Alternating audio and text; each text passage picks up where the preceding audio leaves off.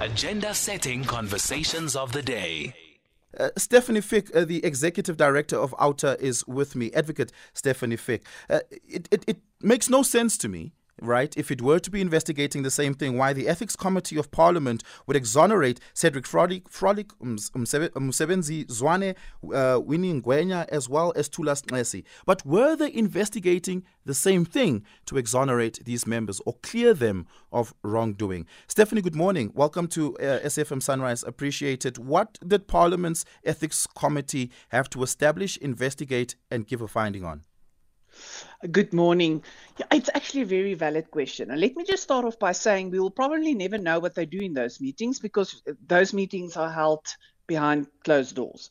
But secondly, the question is, this is about ethics. It's the Joint Committee of Ethics. And if you look at their rules, this is all about, MPs acting in the public, public trust, discharge obligations in terms of constitution, public interest, above their own public confidence, trust and integrity. So I think it's less about whether they are guilty beyond a reasonable doubt. That is the duty of courts. Yeah. The question is, are they behaving ethically?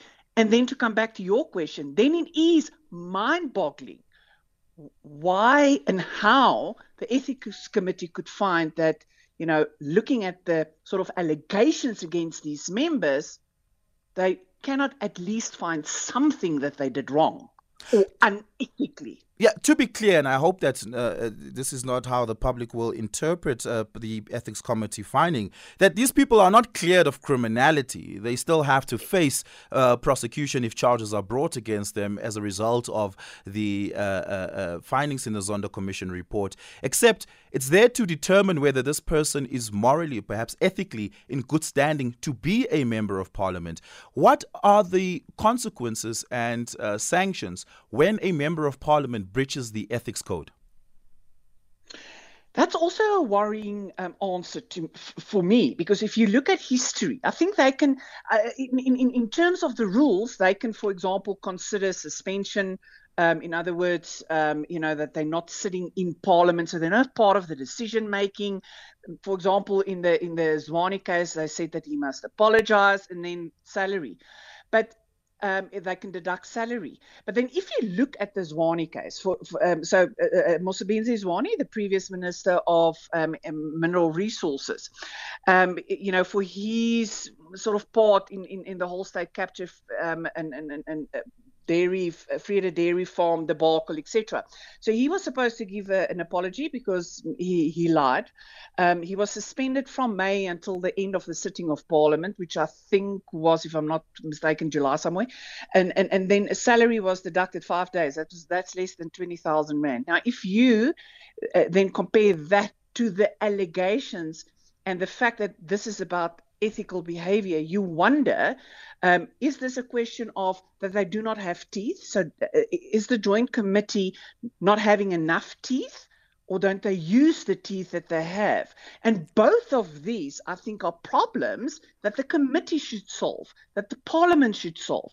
These are rules that they, they agreed to it in November 2014. So firstly, maybe it's time to rehash the rules and possible sanctions. And it's within power of Parliament to say, listen, we have a duty to hold to account our members.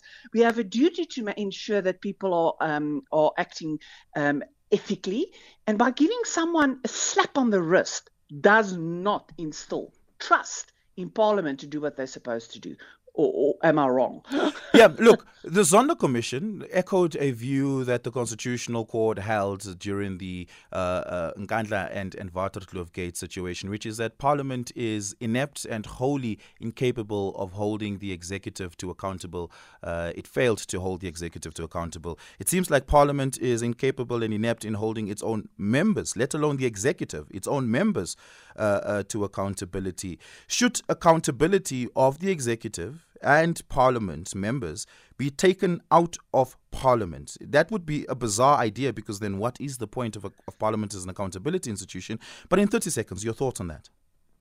I think you are quite right, and it is the question we should answer. I don't think it can be taken out of Parliament, but there should be political will that Parliament can show the people that they will hold to account. But the power in civil society is that we can go to the voting stations next year and make our voices heard and advocate for accountability in Parliament, who's supposed to speak on everybody's behalf, not on their own behalf and their own interest, but the interest of South Africans. Stefani Fick, thank you so much for your time. Always a pleasure.